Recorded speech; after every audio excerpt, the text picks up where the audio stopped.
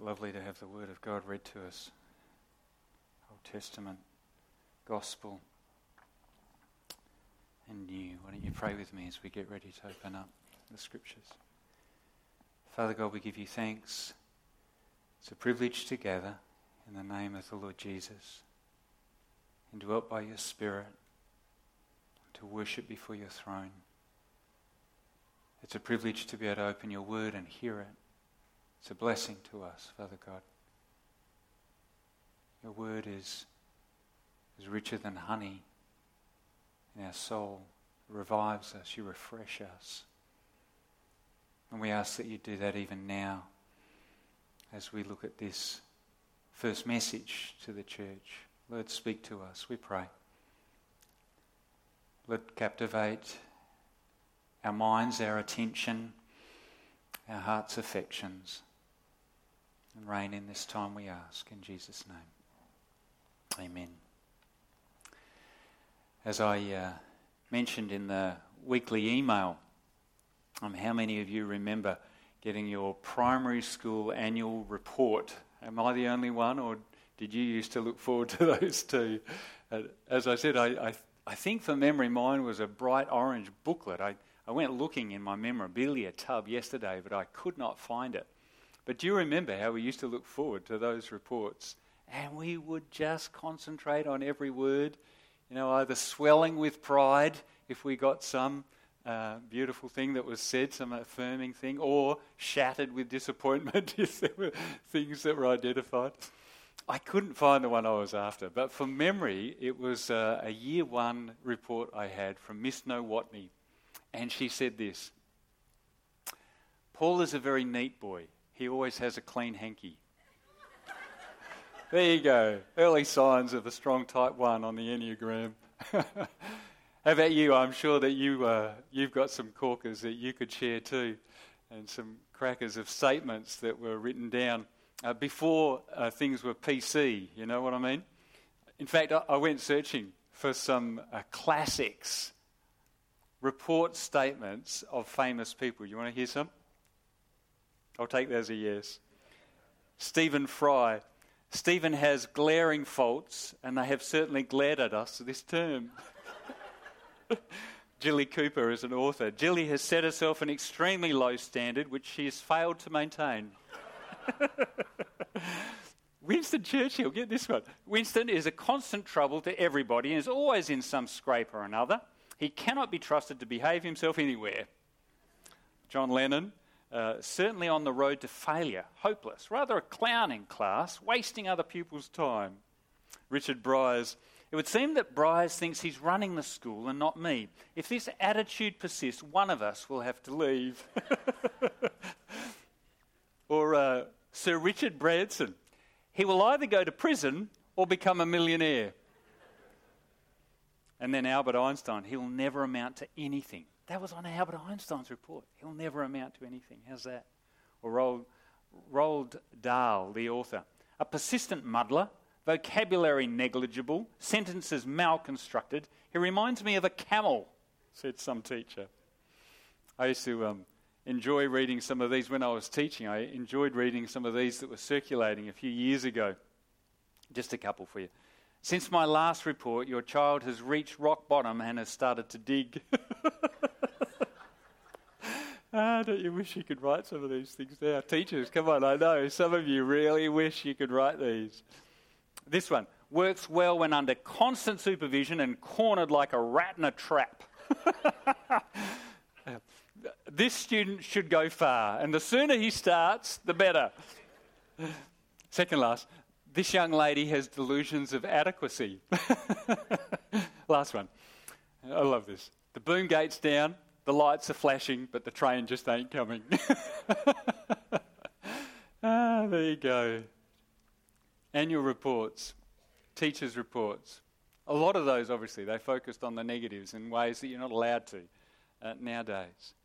But can you imagine ever getting a report that had heaps of positives listed in your report, heaps of them, genuine ones, but one significant negative issue that was so serious that if you didn't deal with it, it actually threatened being expelled from school.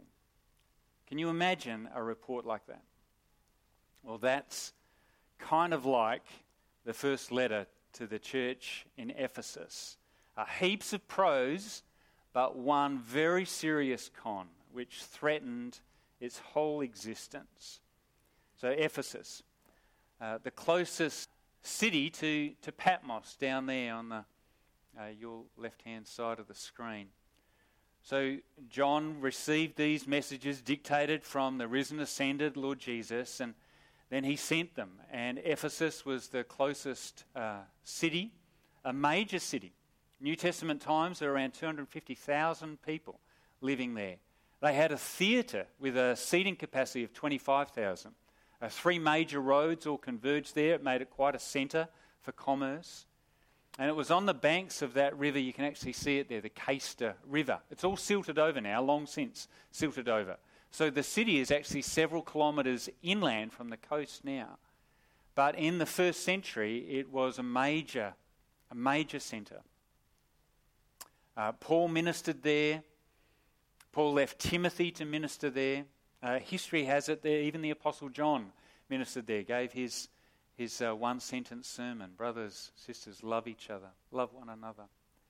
And this is the first church that receives a letter from the ascended Lord Jesus. Listen to the things that he commends about that church. It's got a long history. Interesting. It says, it all starts with, to the angel of the church in Ephesus. And Jesus begins with just a couple of points of self-designation. He describes himself in 2 ways. The first one is that he holds the 7 stars in his hand. Now, we've already seen this picture last week at the end of chapter 1. The 7 stars were a symbol of the 7 angels of these 7 churches. Jury's out about what those angels were. Commentators are divided. Was it an actual angel? The book of Revelation talks a lot about angels. Is it symbolic for a leader, an elder, a bishop over that church in that place? Or is it representative of a prevailing spirit in the city? Or in that church? We don't quite know. But whatever it is, this representative is the one who is going to then communicate it to the church. It's being written to a representative of the church, and Jesus is saying that he holds those representatives in his hand. In other words, he has authority over them. They're close to him. They're in his grip. And he gives another designation. He says that he walks among the 7 golden lampstands. Now, we saw this image last week too. What are the lampstands, the golden lampstands? They are pictures of the church. The church where there is a light shining in a dark place. But last week it said that Jesus is just in the midst of the 7 golden lampstands. Now Jesus is saying not that he's just in the midst, but that he walks among the 7 golden lampstands. In other words, Jesus is actively present among the churches. So friends, we can take this to heart. Jesus has authority over this local church. This local church is not the property of any one person, any group of people. This is Jesus' church, Morley Baptist. And he is actively present among us. So he has some things he can say to us. And listen to these positives that he lists off as he brings his commendation to bear. And it all starts with, I know. He's not unfamiliar with us. He knows us intimately. He's aware by experience. He knows about, and then it says, our deeds. I think that's just a sort of a general description, and then he begins to expand on that with these specifics. Look at all of these. This was a church that knew how to toil. They were hard workers. They knew how to roll up their sleeves and get jobs done. They worked hard. They laboured. They weren't scared of it. Morley, you're a church like that. You're a church that knows how to work. I see that at Sports Fest. I see that at Carol's.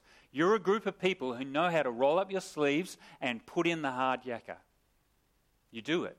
Jesus commends that. He says, I know your toil. I know the work you do. I know the volunteer base you have. I know how much you give week by week, year by year in your service. He says, I know your patient endurance. That here is a church that has inner fortitude to withstand hardship and suffering. There must have been some suffering that had come to that church at Ephesus. And Jesus says, I know the way that you haven't buckled under.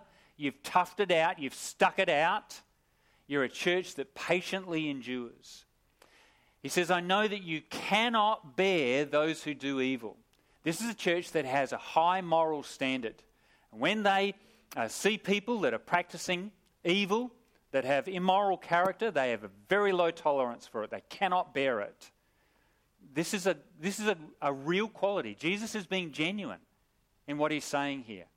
You do not compromise. You do not turn a blind eye to immorality and just think, oh, it's okay. No, you say, no, we cannot tolerate that. That is a good quality. Here's another great quality. Look at this. This is a discerning church. They knew how to discern people that rose up from within them or came through town as self-acclaimed apostles. Saying, oh, yeah, I've been anointed for this, or I can do that, or, I've got some special ministry. And this was a church that was able to spot the fakes really well. I'd say, oh, you're an apostle, are you? They knew how to discern it. They knew how to test it. Let's just put that to the test, shall we? And they would test it and go, no, you're false. You're a fake. We know how to discern it. We're not being swallowed in. Can you imagine what a strength that quality would be in churches? That instead of being suckered in by fakes who say that they're some grandiose minister, that we know how to discern them. We're actually thinking we could put some photos up on the screens. What's this one? Real or false? Real or false? Oh, that got a little bit too close to the bone. We thought perhaps we shouldn't do that. This is a great quality. Being able to discern fakes. Folk that said they were apostles and are not, and you found them out and you called them out for it. Something else. He repeats the two words that he's already just used about having toil and having patient endurance and bearing up. He repeats that, but he adds the motivation for it. So he says, I know your patient endurance and that you're bearing up, but then he adds this phrase, for my name's sake. So I think the fact that he's repeating two things he's just previously said, it's throwing emphasis on the underlying motivation for doing that. And the underlying motivation is for my name's sake. Friends, is this a good quality in a church? You bet it is. They are toughing it out. They're bearing up. And they're not doing it for their reputation. They're doing it for the sake of the name. Commend Ephesus. Well done. Great motivation. Noble motivation. Look at this.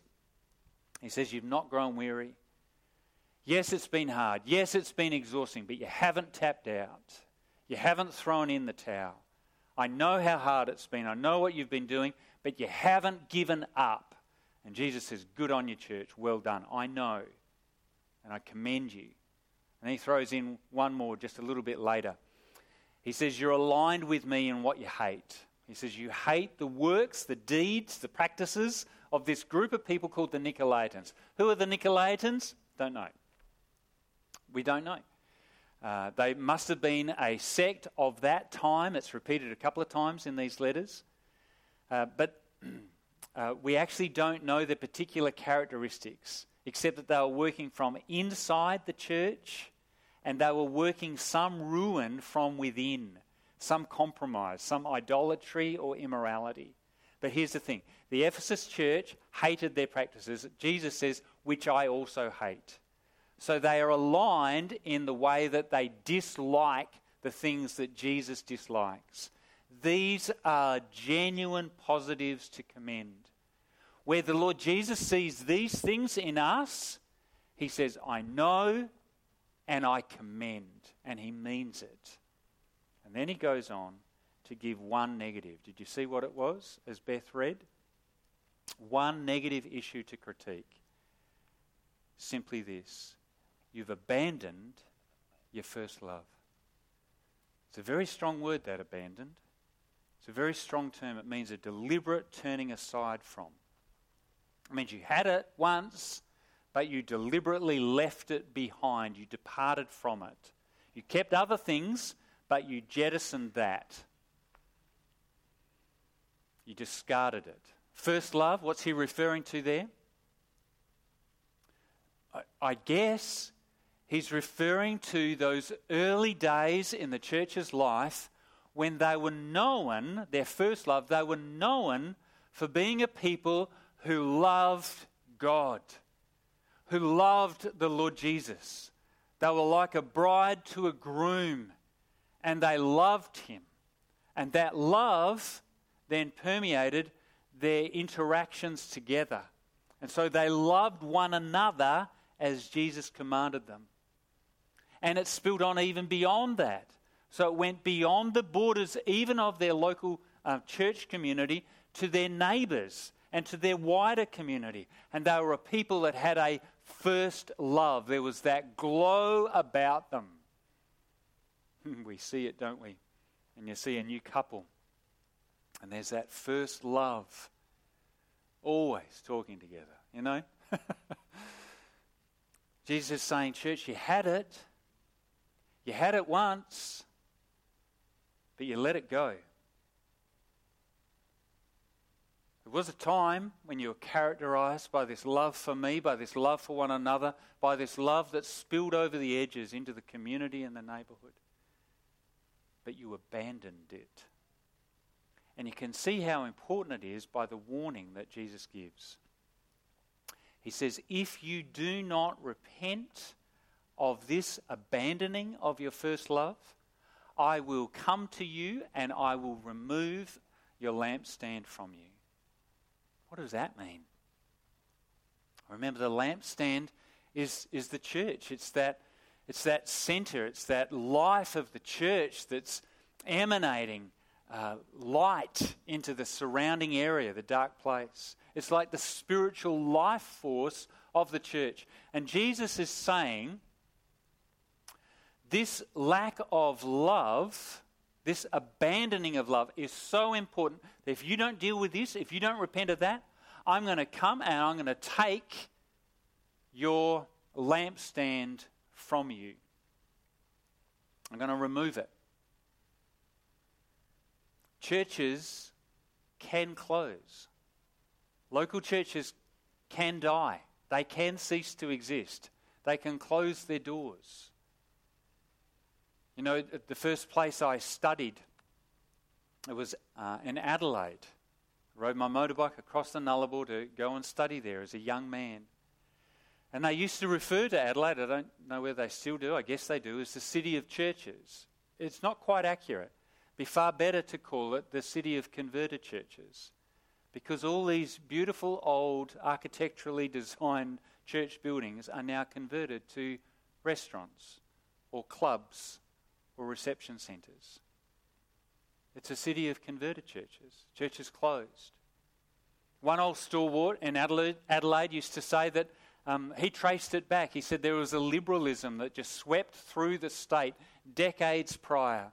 He said as the gospel got watered down, it was just a matter of time before the churches started closing their doors.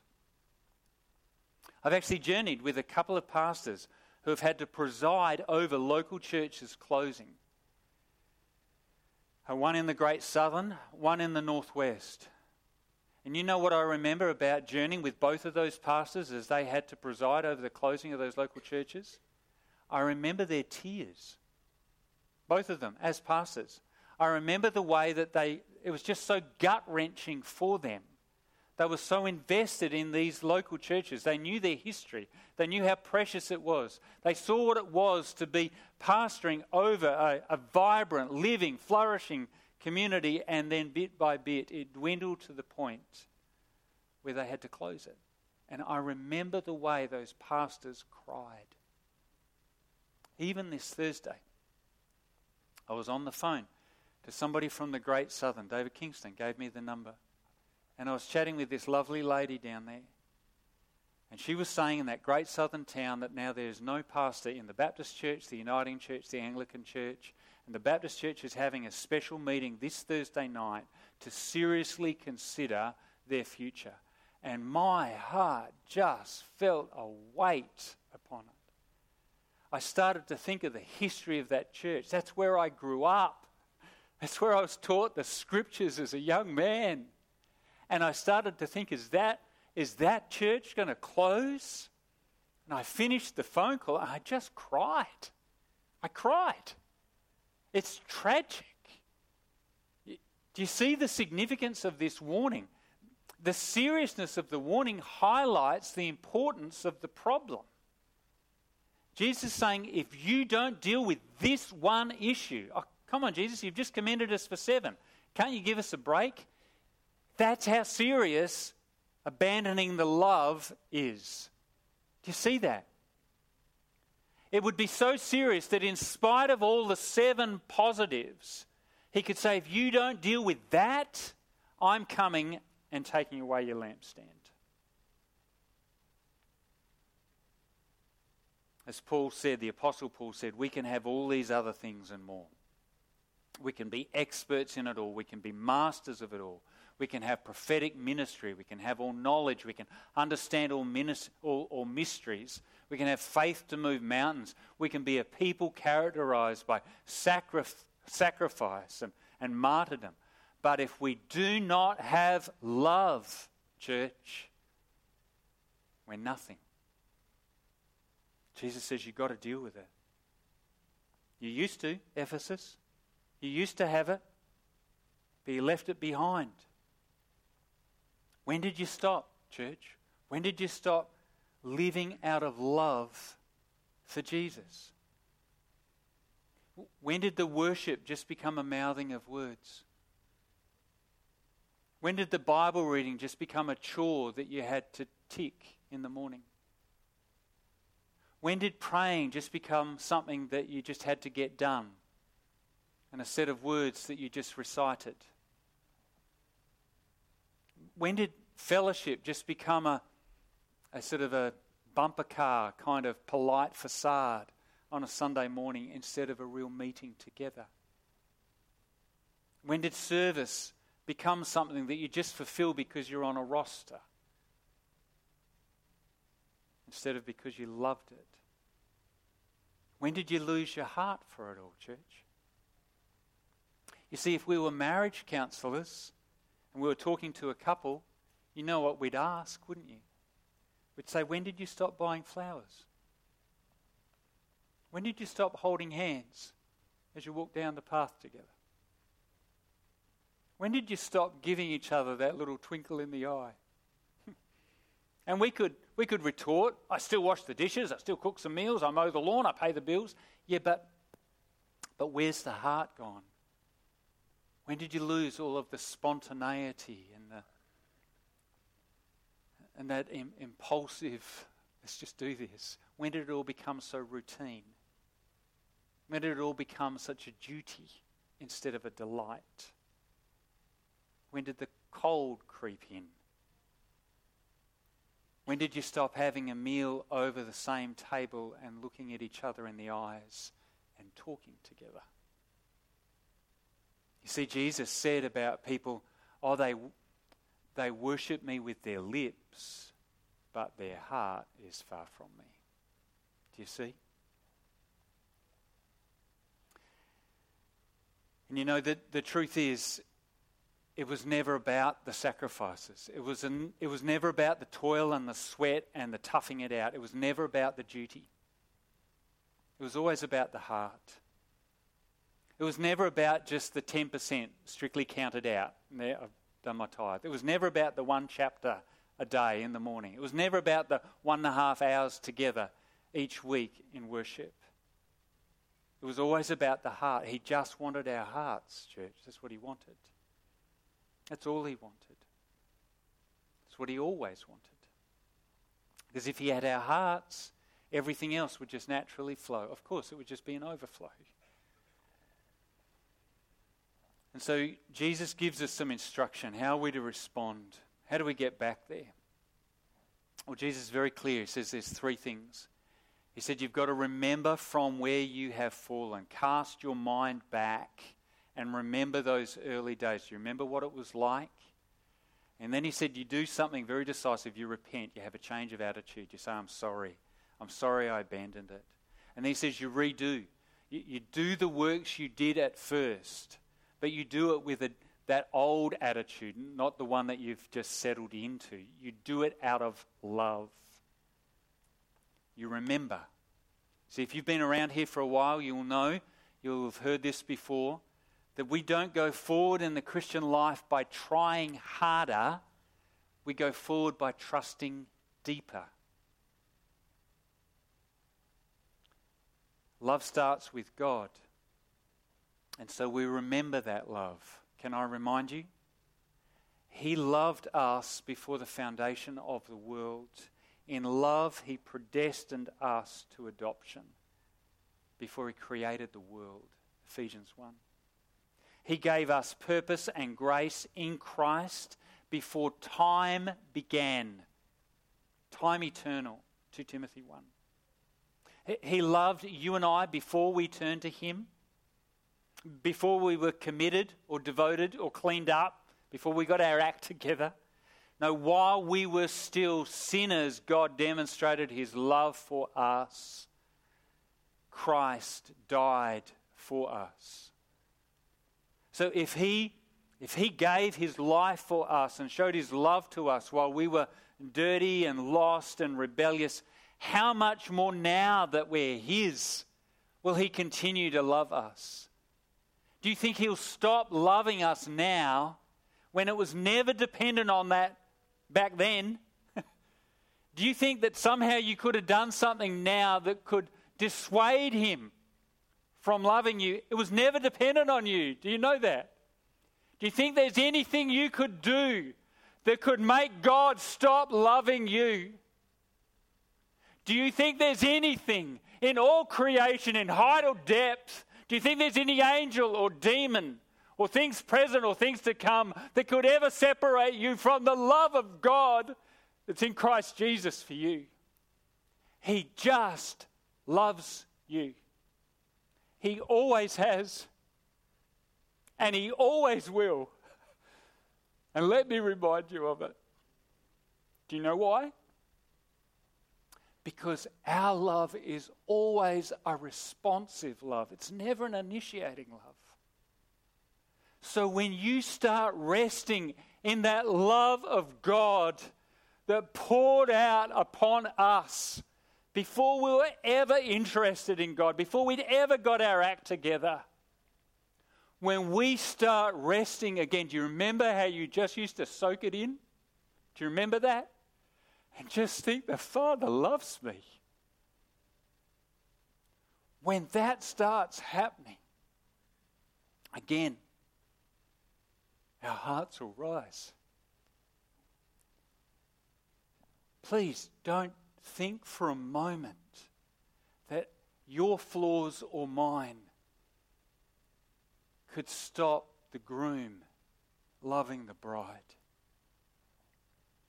A great surgeon named Richard Selzer had to cut into the face of a lovely young woman to remove a large tumour. He did the best, but in the course of the surgery he severed a tiny twig of a facial nerve that controlled one of the muscles of her mouth.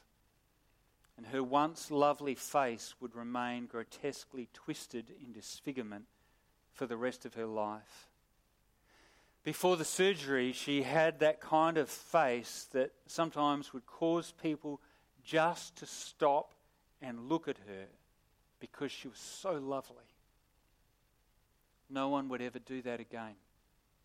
If they stopped to look at her face from that day on, it would be for another reason. Richard Selzer was there as her young husband sat beside her hospital bed. And the lady asked for a mirror. As she looked at it, she turned to the surgeon and she said, "Will my face always look like this?" "Yes," he replied. "It will, because the nerve was cut." She was silent, but her husband smiled. He said, "I like it. It's kind of cute." And then, to add an exclamation point, he bent down to kiss her crooked mouth. And Selzer, that surgeon, wrote, "I was so close.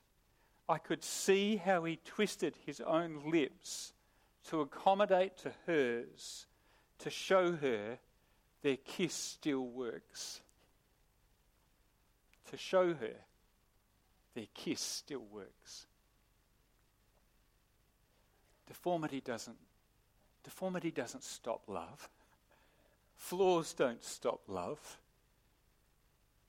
Do you think our God will stop loving you because of some flaw?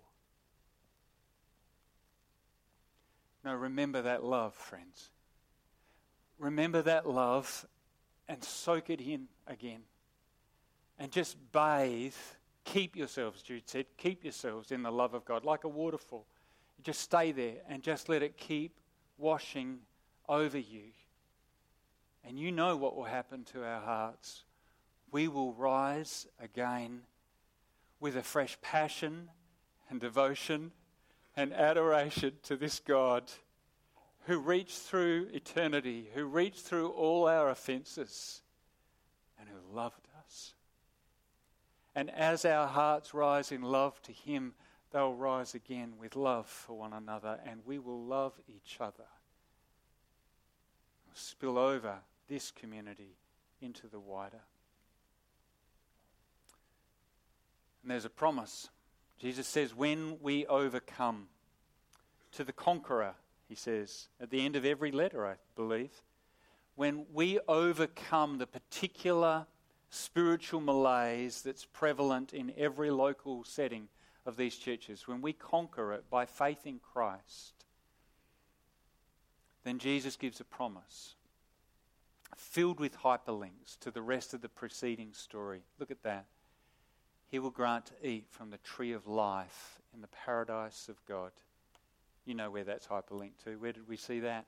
It's right there in the opening pages. There's that beautiful garden that God created. One simple command, rebelled, thumbed their noses, did not trust, believed the lie, reached out, took from the forbidden tree. And so that tree of life, what did God do? He said, "You're now barred from the garden. I'm going to set up some flaming cherubim to guard the way. You're barred from ever having access to that tree." But now, at the end of the book, Jesus gives this hyperlink back and he says, when you overcome, when you are somebody who re-engages with that first love, who repents and does the works you did at first, but with that old love, that first love, then you have access to that tree of life in the walled garden of the paradise of God. Beautiful. So how does this apply to us? You see, this letter is written to a church, a collective, a busy church, an enduring church, a doctrinally orthodox church, but a church that lost its love. Morley Baptist, how's our love? How's our love for our Saviour? How's our love for one another? Do we need to repent? Do we need to say, God, we're sorry, Lord Jesus. We're sorry that we left it behind. And we want to sit again at your feet and just be reminded of this immense love you've poured out for us. And let it change us. May we have ears to hear what the Spirit says to the churches. Let's pray.